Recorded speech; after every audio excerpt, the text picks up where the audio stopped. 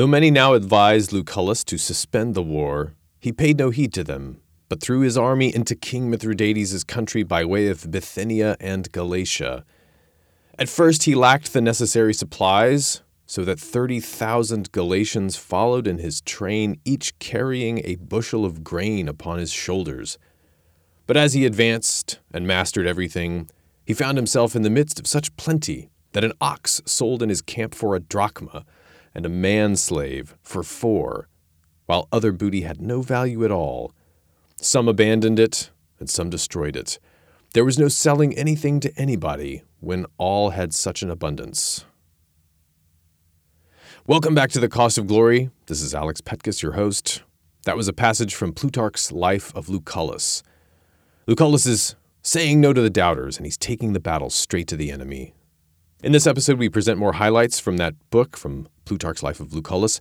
We'll tell the story of how Lucullus started a new leg of the war and found himself fighting not one, but 2 of the Near East's greatest kings in several generations, and how he managed to pull off a victory that shocked the world at the Battle of Tigranokerт.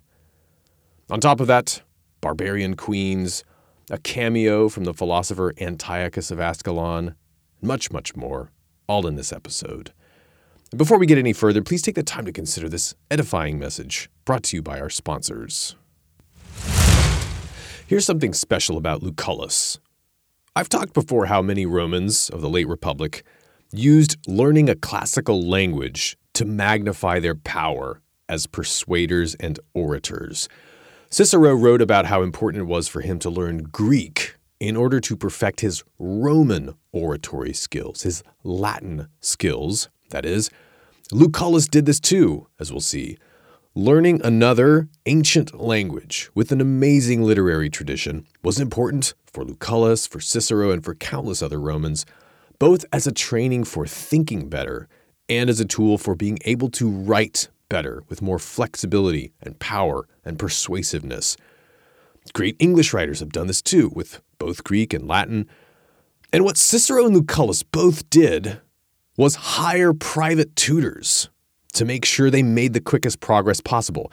And actually, they had the same tutor, Antiochus of Ascalon, for Greek philosophy, which I think is fascinating. So everyone on the internet that I talk to now seems to know that a private tutor is by far the best way to learn.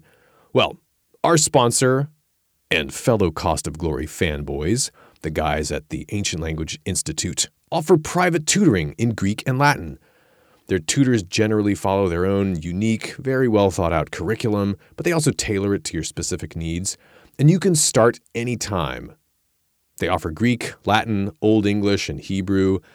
Old English and Hebrew, I'm told, are currently full, but Greek and Latin are available and better anyway, if you ask the host of The Cost of Glory his opinion.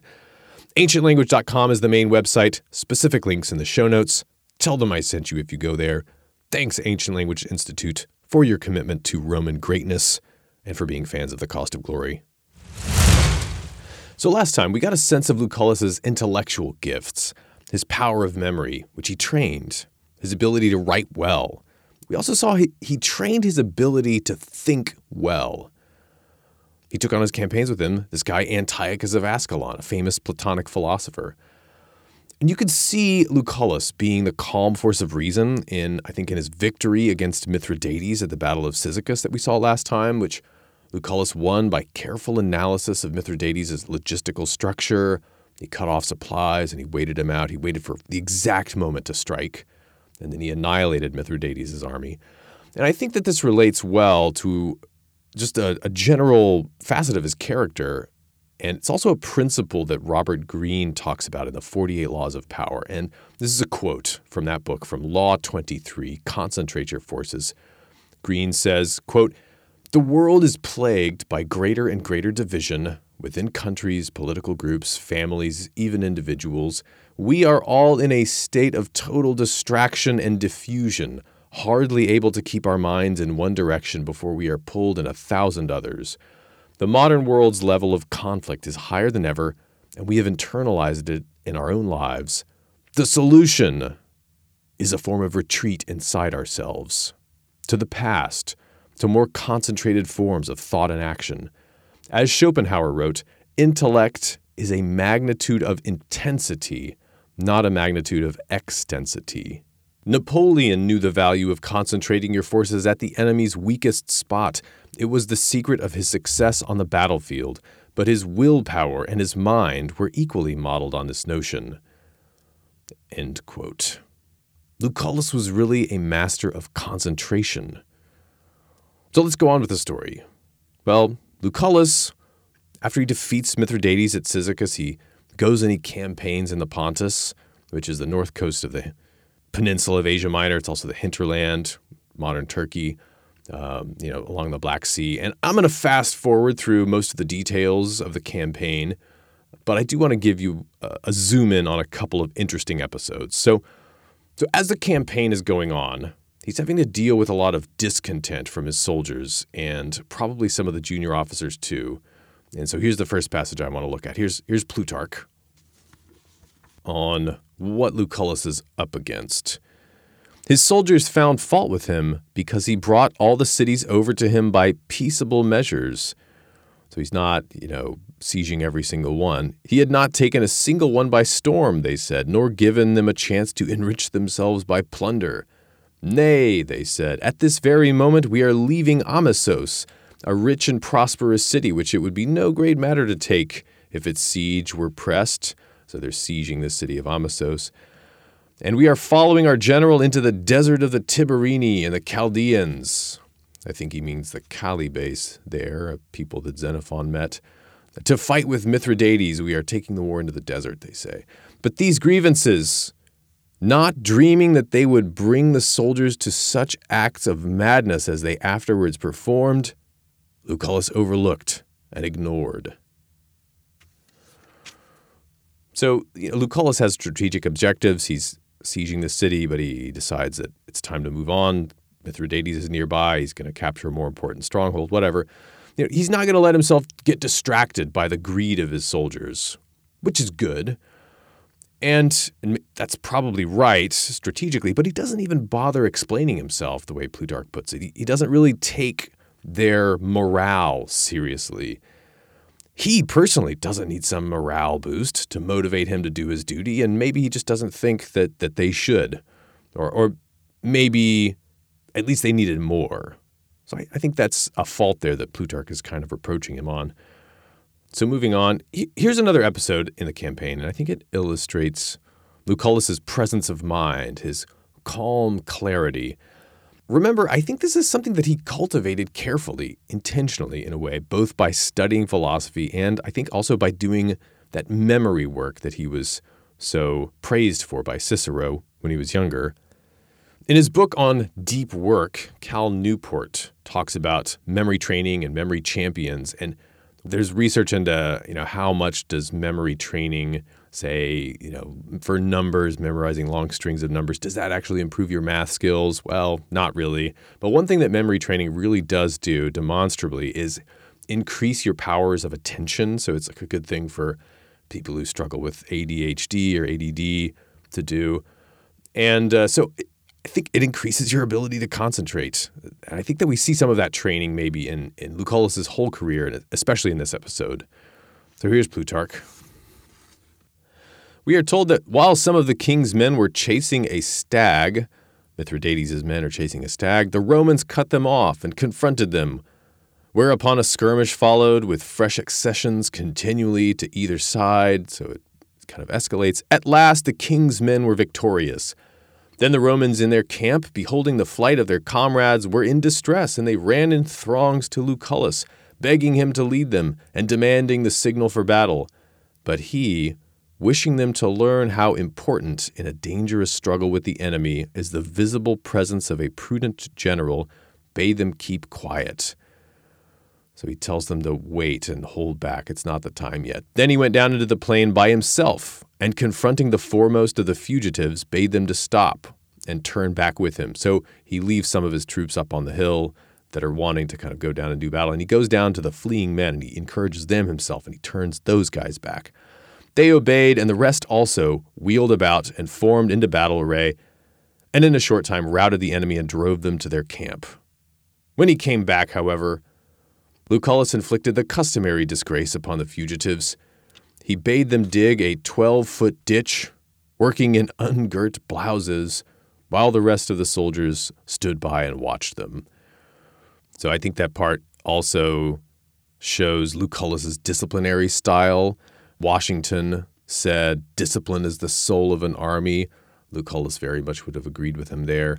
And, it seems kind of harsh after he's showed these men to be brave. He makes them go dig a ditch and sort of like wearing dresses. I mean, they're ungirt blouses. I think the implication is they're kind of sloppy and maybe effeminate looking as they're digging this trench, and it's embarrassing. But, if you think about what Crassus did right around this time, decimation, killing every 10th man in the army, I think this was, not that harsh or cruel, actually. But still, he was a hard commander. He was a disciplinarian.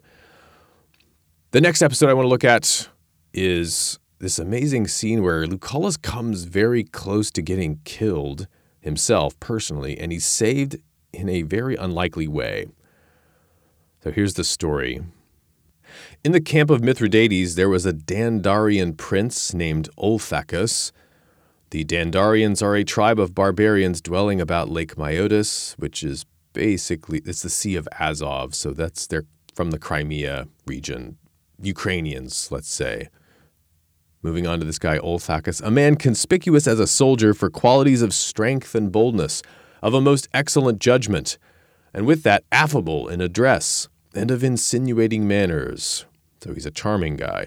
This man was always in emulous rivalry for the precedence with a fellow prince of his tribe, and so was led to undertake a great exploit for Mithridates, namely the murder of Lucullus.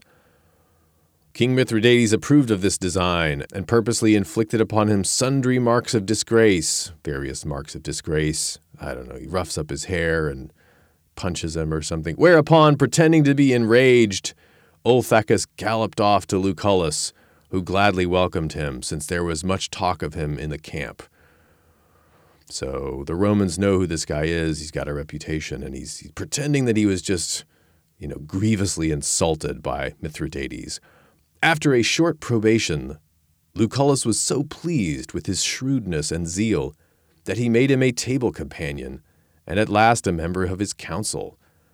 It's kind of amazing. When the Dandarian thought his opportunity had come, he ordered his slaves to lead his horse outside the camp, while he himself, at midday, when the soldiers were lying around enjoying their rest, went to the general's tent.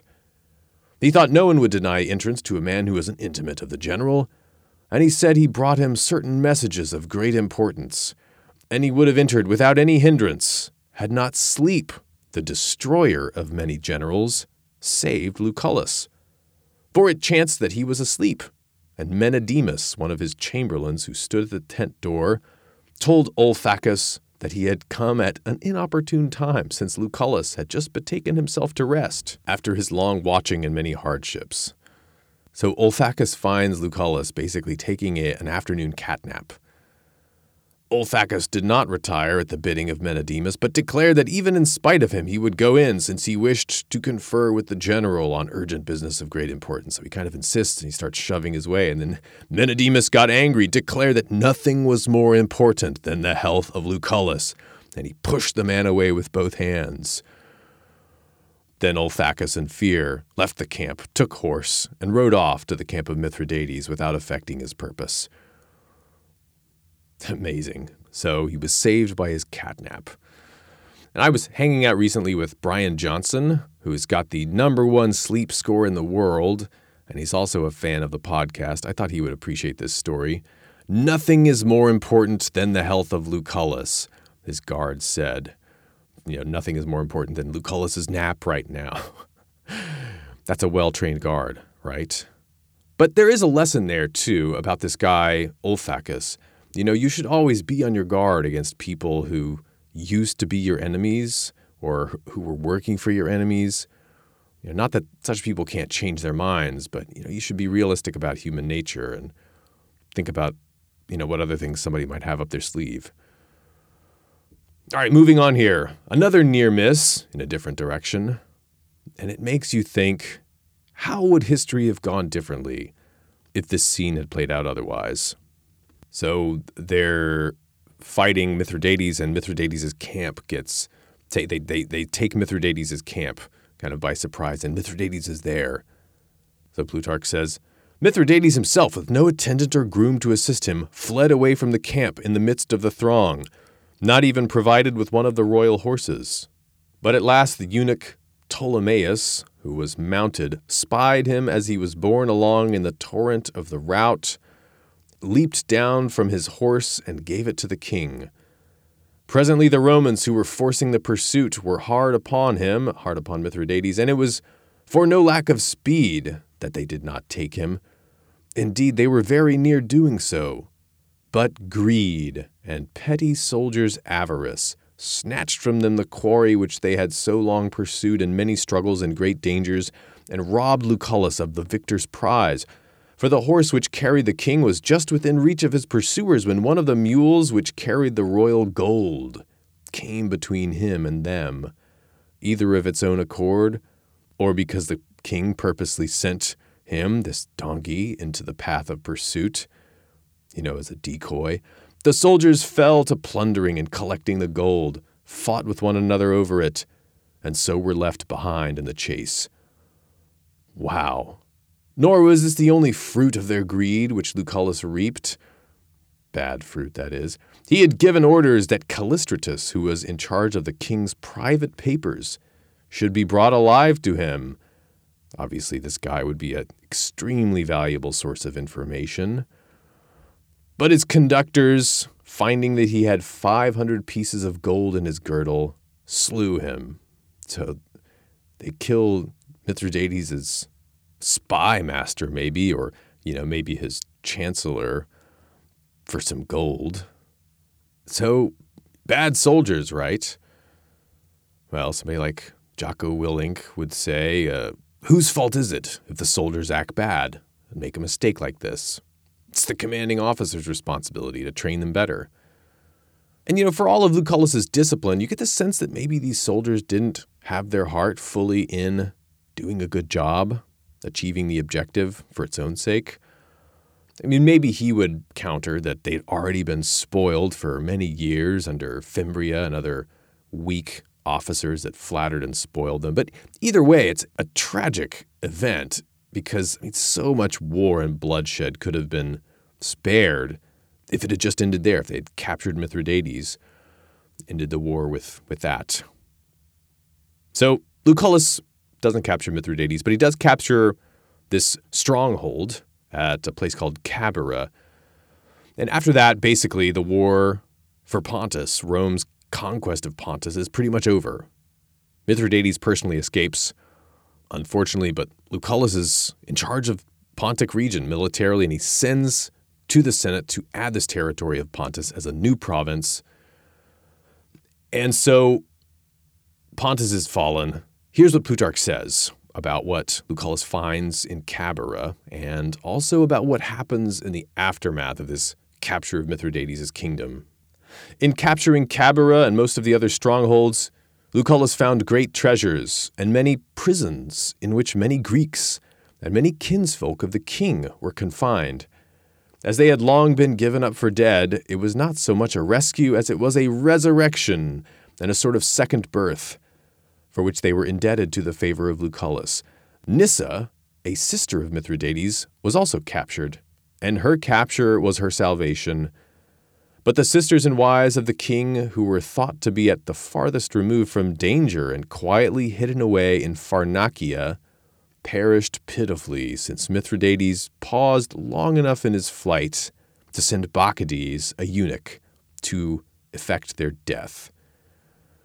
So, pausing here, this is kind of a gruesome tale we're about to get to. Mithridates orders his harem, basically, his female family members, both of blood and by marriage, to be executed. Romans and Greeks would never do this sort of thing, so it's kind of fascinating for Plutarch. And I think it gives you an insight into what, say, the female versions of some of these great men, like Mithridates, what their counterparts were like. But, if you get easily disturbed, just a warning, it's a little gruesome. It's not a story without some benefit, though. So here we go. Among these many other women.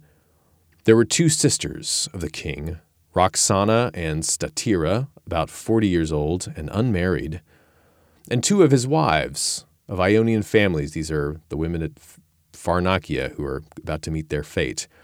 Berenike is one of his wives from Chios, and Monime, a Milesian. So these are Greek wives. The latter, Monime, was most talked of among the Greeks, to the effect that though the king tempted her virtue, this is a story about her, he tempted her virtue and sent her 15,000 pieces of gold, she resisted his advances until he entered into a marriage contract with her and sent her a diadem and greeted her with the title of queen. So he keeps trying to woo this woman on his own terms, and she says, "Nope, not until you put a ring on or a crown on my head, rather."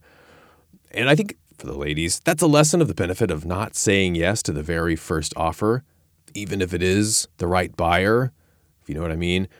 Although maybe you'd say that Mithridates wasn't the right buyer after all, considering what happened next. What's going on here? But her marriage had been an unhappy one, poor Monime, and she bewailed that beauty which had procured for her a master instead of a husband, and a guard of barbarians instead of home and family, dwelling as she did far, far away from Greece, where the blessings for which she had hoped existed only in her dreams, while she was bereft of the real blessings to which she had been accustomed. And now Bacchides came and ordered them all to die, in whatever manner each might deem easiest and most painless. That's Mithridates' eunuch. Monime snatched the diadem from her head. So Monime has this diadem, which is a crown, but it's a ribbon, really, that you see in some of these depictions of Hellenistic rulers. But it's the insignia of her being a queen of Mithridates that he wooed her with. Monime snatched the diadem from her head, fastened it round her neck, and hanged herself. But her halter quickly broke in 2. "O cursed garment," she cried, "couldst thou not serve me even in this office?" Then she spat upon it, hurled it from her, and offered her throat to Bacchides. But Berenike, taking a cup of poison, this is Mithridates' other wife, shared it with her mother, who stood at her side and begged for some. Together they drank it off, and the force of the poison sufficed for the weaker body, but it did not carry off Berenike herself, who had not drunk enough. As she was long in dying, and Bacchides was in a hurry, she was strangled. It is said also that of the unmarried sisters, one drank off her poison with many abusive imprecations on her brother, but that Statira did so without uttering a single reproachful or ungenerous word. She rather commended her brother because, when his own life was at hazard, he had not neglected them, but had taken measures to have them die in freedom and under no insults. Of course, these things gave pain to Lucullus, who was naturally of a gentle and humane disposition. So there's one for the poets. And it's a tragedy, but I think it reflects not just horrified fascination here, but even a sort of admiration, at least with the case of a couple of them, from somebody like Plutarch, and maybe his more, let's say, civilized Greek and Roman audiences.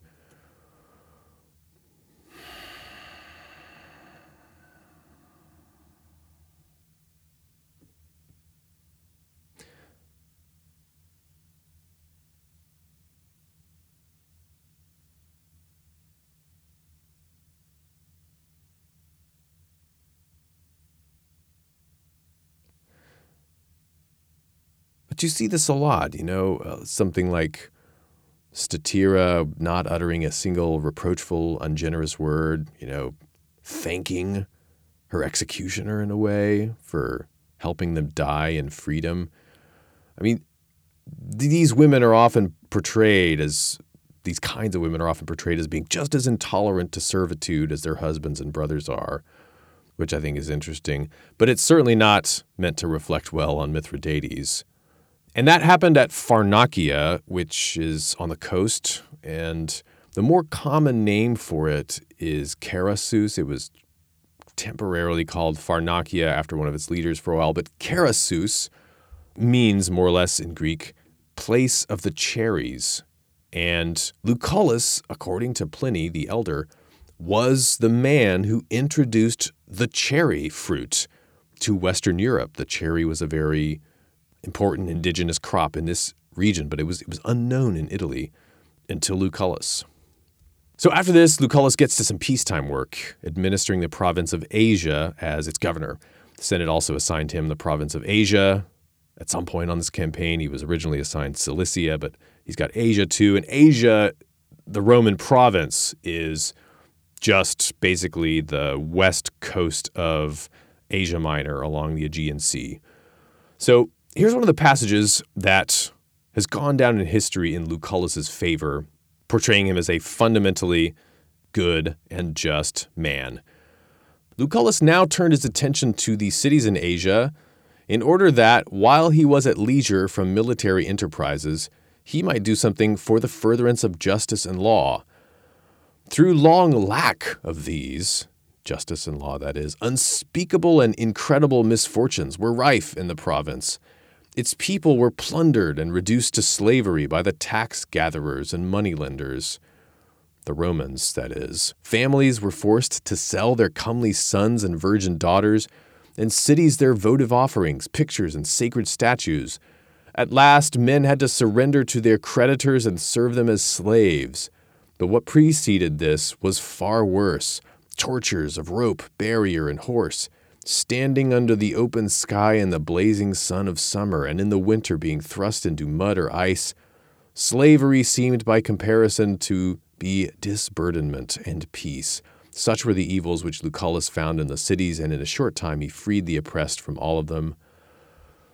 Roman governors and Roman officials could be very ridiculously harsh sometimes. We have documented cases of this. And what's basically going on is Sulla, when he won the First Mithridatic War, imposed this massive indemnity upon the peoples of this province to pay off the war debt, basically.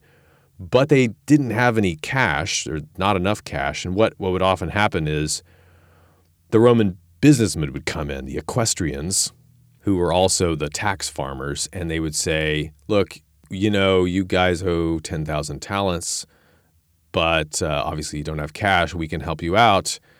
We'll pay off the indemnity for you, but you'll owe us the debt, and we'll charge you whatever interest rate we like. And they would charge them exorbitant interest rates, and they could really do nothing about it. And so here's what happens. And here's how Lucullus corrects it. In the first place, he ordered that the monthly rate of interest should be reckoned at 1% and no more. So he sets a limit at basically 12% per annum, which is not low by our standards, right? In the second place, he cut off all interest that exceeded the principal. So if you owed 500 talents in principal, you could not owe ever more than 500 additional talents of interest. Third, and most important at all, he ordained that the lender should not receive more than the fourth part of his debtor's income, so that he puts a limit on how much money they can collect at once from any debtor. And any lender, very importantly here, I think this is the most important clause, any lender who added interest to principal was deprived of the whole.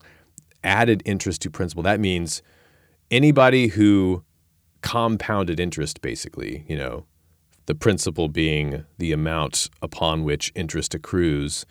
So some of these people are paying whatever exorbitant interest rate, 20%, on 2 or 3 times the original amount. And it's just completely unsustainable. So he basically outlaws compound interest, which seems fair in these circumstances in the case of this kind of debt.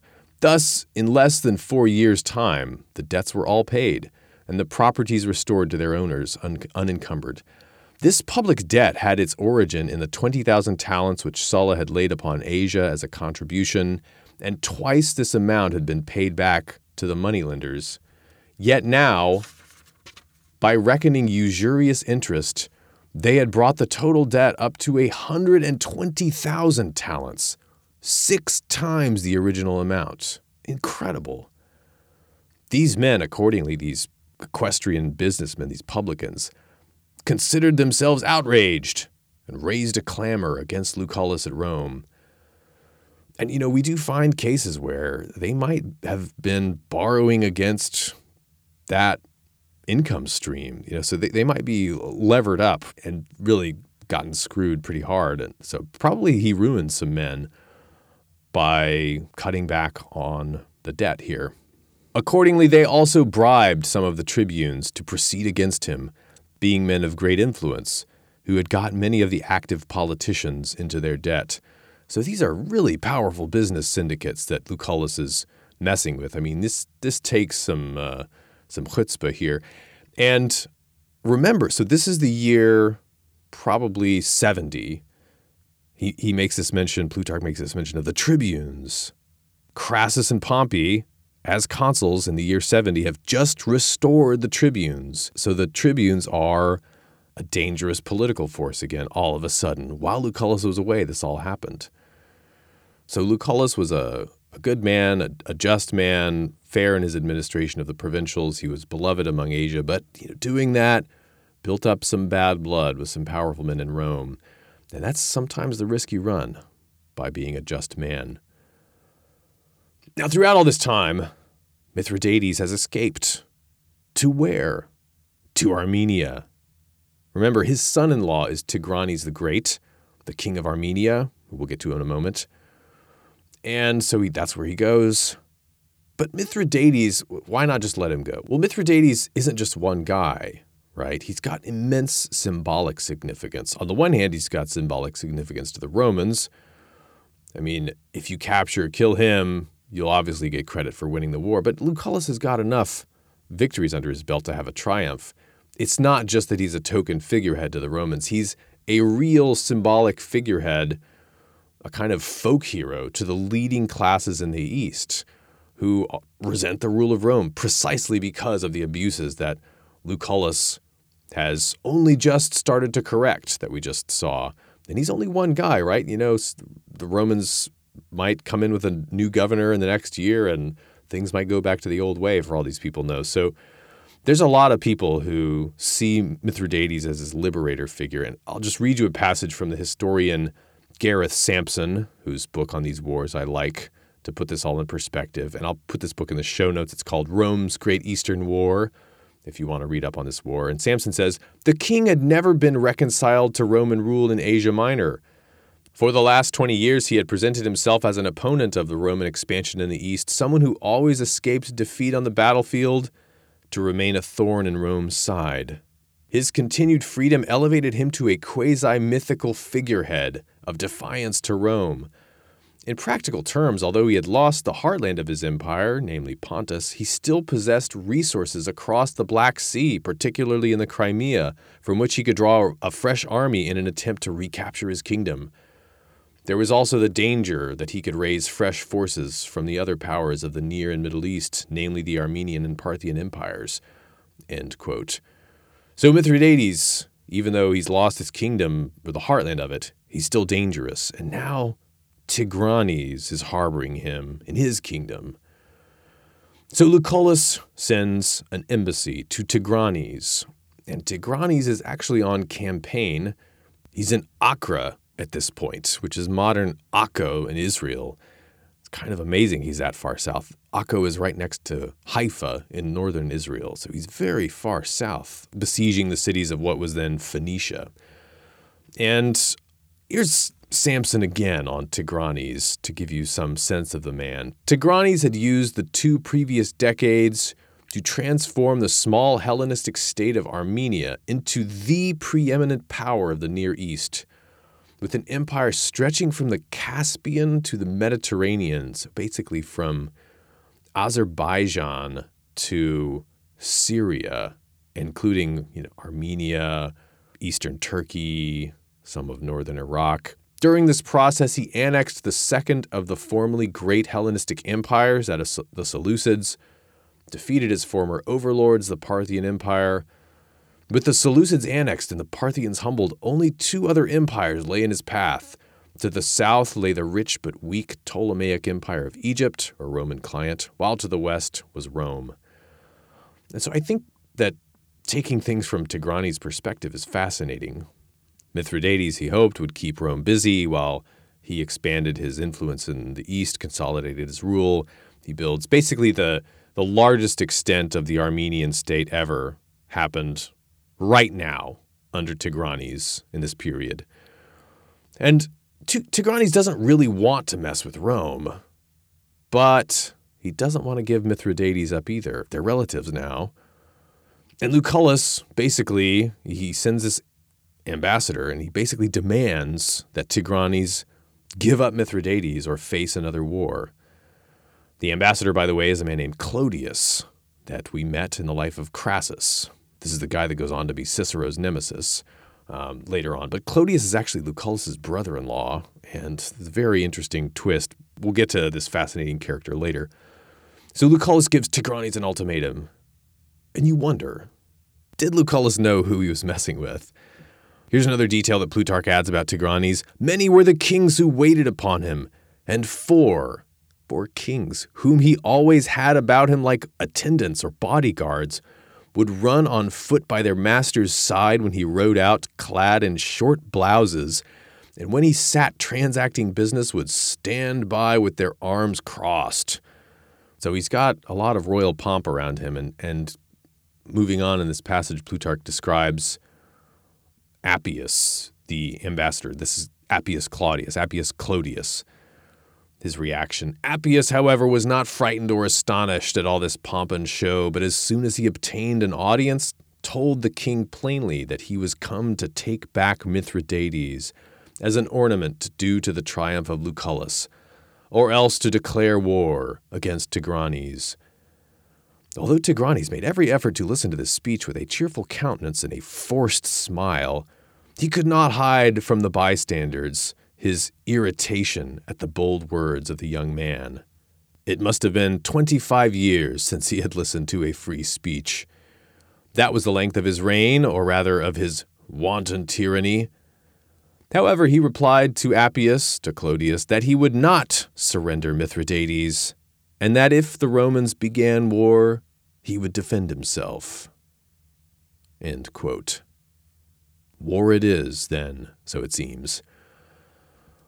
So, to kind of make it brief here, Lucullus gets some report, or he claims to get some report, that Mithridates and Tigranes are on the point of attacking a couple of places, Lycaonia and Cilicia, essentially Roman buffer states or provinces. And some historians think that might just be propaganda, that he was making things up to try to have an excuse to say it was a defensive war. But it does make sense that now that Tigranes, after the embassy, realizes that he's become an enemy of Rome, that he might want to take the initiative. Well, before he can even get to it, though, Lucullus decides to move his own forces into attack position. And he makes this very fast, very bold attack right on the heart of Tigranes' kingdom.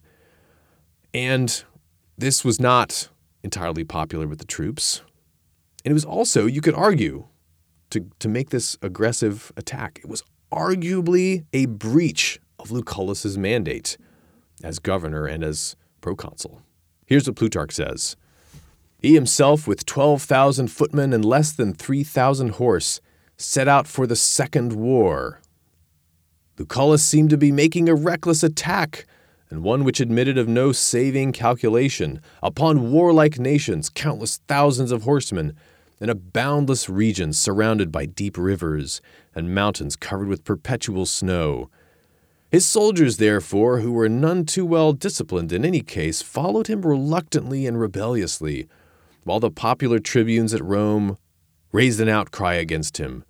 That's, the domestic front, what he's facing back at home. These tribunes are calling out against him, and they accused him of seeking one war after another, although the city had no need of them, that he might be in perpetual command and never lay down his arms or cease enriching himself from the public dangers. And you can bet that he has equestrian businessmen prodding those tribunes to raise an outcry. And, Lucullus has made some enemies, even among the Senate and the nobility at this point.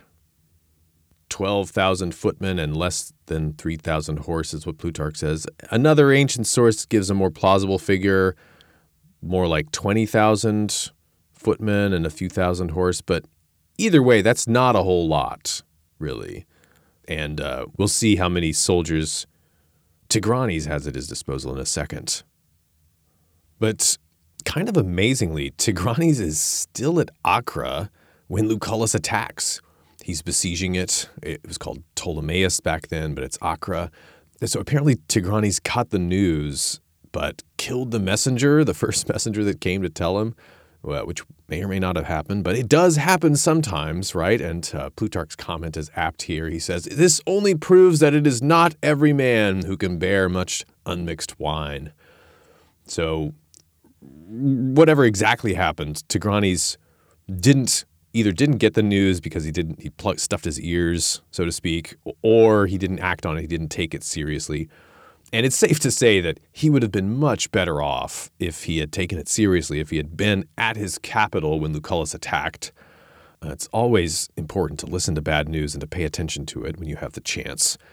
So, long story short, Lucullus crosses the Euphrates, he crosses the Tigris, and he gets to this wide plain that is in southwestern Armenia. And this is the plain or the valley in which Tigranes built his new glorious capital city.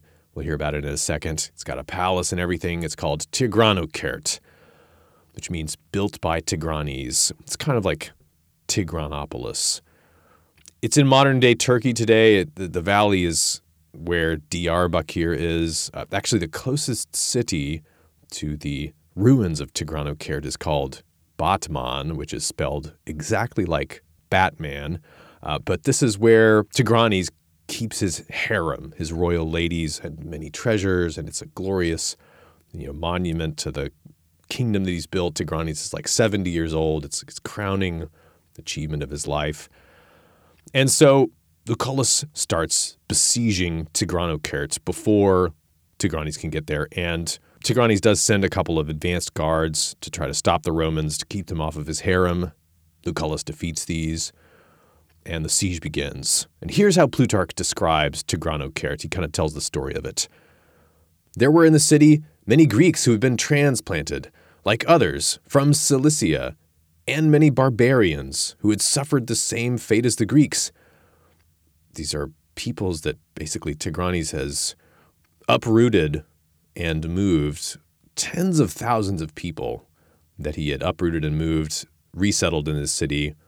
Common practice of great Near Eastern kings. Think of the Babylonian captivity of the Jews. Adiabene, these are the people that Tigranes has got, and Tigranokert. Adiabene, Assyrians, Gordieni, those are the Carduchians from Xenophon's Anabasis. Cappadocians, whose native cities Tigranes had demolished and brought their inhabitants to dwell there under compulsion. The city was also full of wealth and votive offerings, since every private person and every prince vied with the king in contributing to its increase and adornment. And then Plutarch sets the stage here for the battle that's coming, and this is really Plutarch at his finest, doing the kind of drum roll here. "Therefore Lucullus pressed the siege of the city with vigor, in the belief that Tigranes would not endure it, but contrary to his better judgment and in anger would descend into the plains to offer battle, and in his belief he was justified. Mithridates, indeed, both by messengers and letters, strongly urged the king, Tigranes, not to join battle, but to cut off the enemy's supplies with his cavalry. Taxiles also, who came from Mithridates, one of his officers, and joined the forces of Tigranes, earnestly begged the king to remain on the defensive and to avoid the invincible arms of the Romans. And at first, Tigranes gave considerate hearing to this advice. But when the Armenians and the Gordieni joined him with all their hosts, and the kings of the Medes and the Adiabeni came up with all their hosts, and many Arabs arrived from the Sea of Babylonia, which I guess is the Persian Gulf, and many Albanians from the Caspian Sea, together with Iberians who were the neighbors to the Albanians. These are not modern-day Albanians. Albania was basically Azerbaijan back then. Totally unrelated, apparently. And the Iberians are the Georgians. So all of these people from the Caucasus to the Persian Gulf and Near East. And when not a few of the peoples about the river Araxes, who are not subject to kings, had been induced by favors and gifts to come and join him. The river Araxes runs past Mount Ararat into the Caspian Sea in Azerbaijan today, about 50 miles south of Baku. When the banquets of the king and his councils as well were full of hopes and boldness and barbaric threats, then Taxiles ran the risk of being put to death when he opposed the plan of fighting, and Mithridates was thought to be diverting the king from a great success out of mere envy. Wherefore Tigranes would not even wait for him, lest he share in the glory too, but advanced with all his army, bitterly lamenting to his friends, it is said, that he was going to contend with Lucullus alone, and not with all the Roman generals put together. So, it's great storytelling here. You can kind of sense what's about to happen. But, I think that this is a good example of the difficulty of trusting advice, when interests conflict. Mithridates is apparently telling Tigranes, don't fight the Romans directly. There's a better way to do this. Mithridates is basically advising him, do what he did to me. Lucullus gave me the runaround and cut off my supplies and wore me down. And you could do that to him. His supply chains are extended into Cappadocia, and there's not that many of them, and you've got this big army. Tigranes thinks, or people are whispering in his ear, Mithridates is just envious. This is the power of competitive rivalry. Even with your friends and allies, it can lead you astray. You will do the opposite of what someone advises you, just for the pure fact that you think that they're interested in preventing you from reaching complete success. You think that they envy you, whereas maybe it's just you that envies them. And it's very hard to judge who's right. So maybe that's going on for Tigranes. Either way, he decides to fight Lucullus. And he's coming up from the south. He's coming into the valley. Lucullus is already there. And Tigranes is trying to relieve the siege of the city somehow. And here's what Plutarch says about the army that Tigranes has put together that's bearing down on Lucullus right now. Remember, Lucullus only has like 4 legions, 20,000 men, maybe a few thousand horse. Quote, and his boldness was not altogether that of a madman, nor without good reason, when he saw so many nations and kings in his following, with phalanxes of heavy infantry and myriads of horsemen. For he was in command of 20,000 bowmen and slingers, and 55,000 horsemen, of whom 17,000 were clad in mail, as Lucullus said in his letter to the Senate. Also of 150,000 infantry, some of whom were drawn up in cohorts and some in phalanxes, also of road makers, bridge builders, clearers of rivers, foresters, and ministers to the other needs of an army, to the number of 35,000. These latter being drawn up in the army behind the fighting men increased the apparent strength of the army. So some of the figures here put Tigranes' army as many as 250,000, which just sounds like they're kind of eating Lucullus's propaganda. Remember, Plutarch said, this is what Lucullus said in his letter to the Senate, so, maybe he was exaggerating a little bit. But a reliable source does say that Tigranes had a force of 80,000 men. So either way, everyone agrees that Lucullus is grossly outnumbered, at least 4-1. And so what does Lucullus do? He's got this gigantic army bearing down on him. They're in their home territory. His supply lines are extended. Well, if he retreats to safety, which might be the wisest move, it's potentially the end of his career. You remember that there are people back in Rome waiting for him to fail, waiting to prosecute him, to punish him. The tribunes have been suborned by the equestrians, probably. His enemies in Rome are going to prosecute him for exceeding his mandate. His psychology right now, I think, explains his actions in a way. He's thinking, either I win or I die trying, because the alternative to dying gloriously here is the end of my career, probably. If I don't have a victory to back up my administrative irregularity crossing into this border, opening up a new front of this war without the Senate's approval, even though it is technically pursuing the remainder of the war with Mithridates, I'll probably get exiled or something. All the same, it's an incredibly daring move he's about to pull here. And so as soon as he sees the army of Tigranes coming on the other side of the valley, kind of amazingly, he leaves a full 6,000 men in charge of the siege of the city, and then he takes the rest of them with him to go and move to a head-on attack against Tigranes himself and his massive army. Here's Plutarch setting up the battlefield. When he had encamped along the river in a great plain, he appeared utterly insignificant to Tigranes and supplied the king's flatterers with grounds for amusement. Some mocked at the Romans, and others, in pleasantry, cast lots for their spoil, while each of the generals and kings came forward and begged that the task of conquering them might be entrusted to himself alone, and that the king would sit by as a spectator.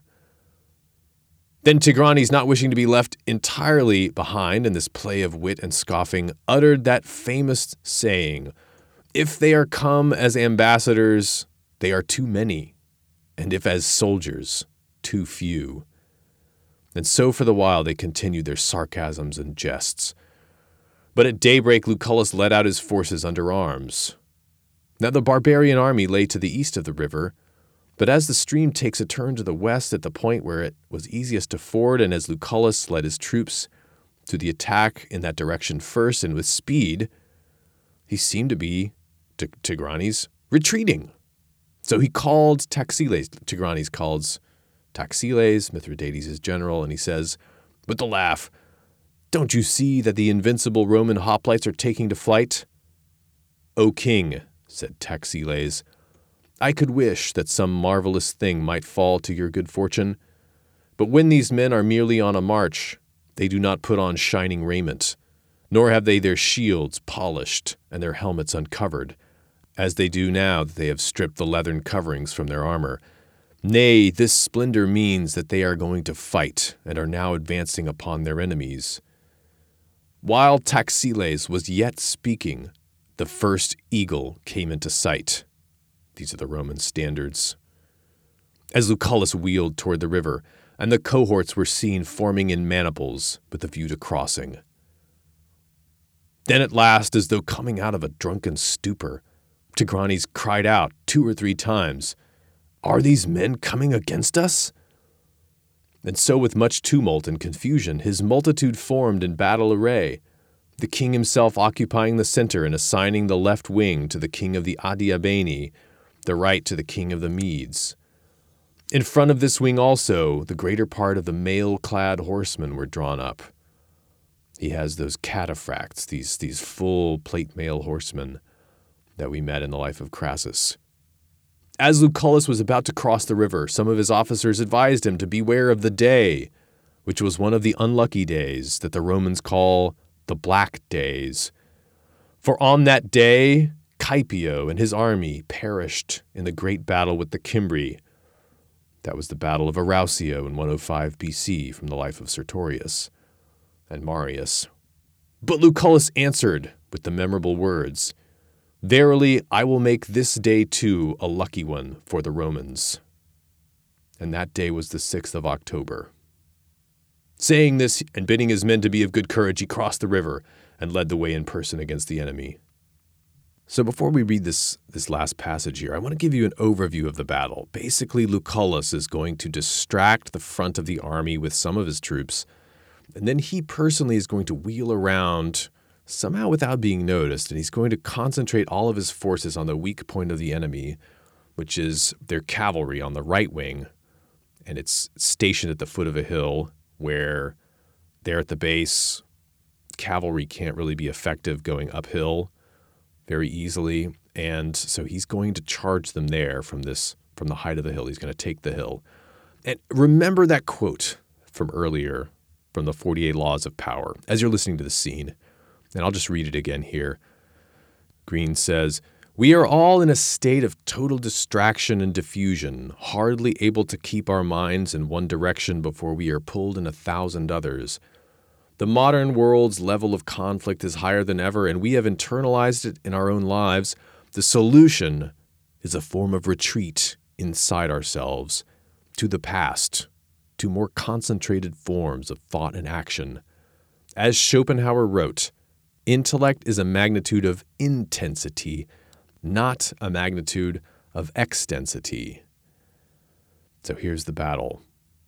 Quote, "Lucullus wore a steel breastplate of glittering scales and a tasseled cloak, and at once let his sword flash forth from its scabbard, indicating that they must forthwith come to close quarters with men who fought with long-range missiles, and eliminate by the rapidity of their onset the space in which archery would be effective.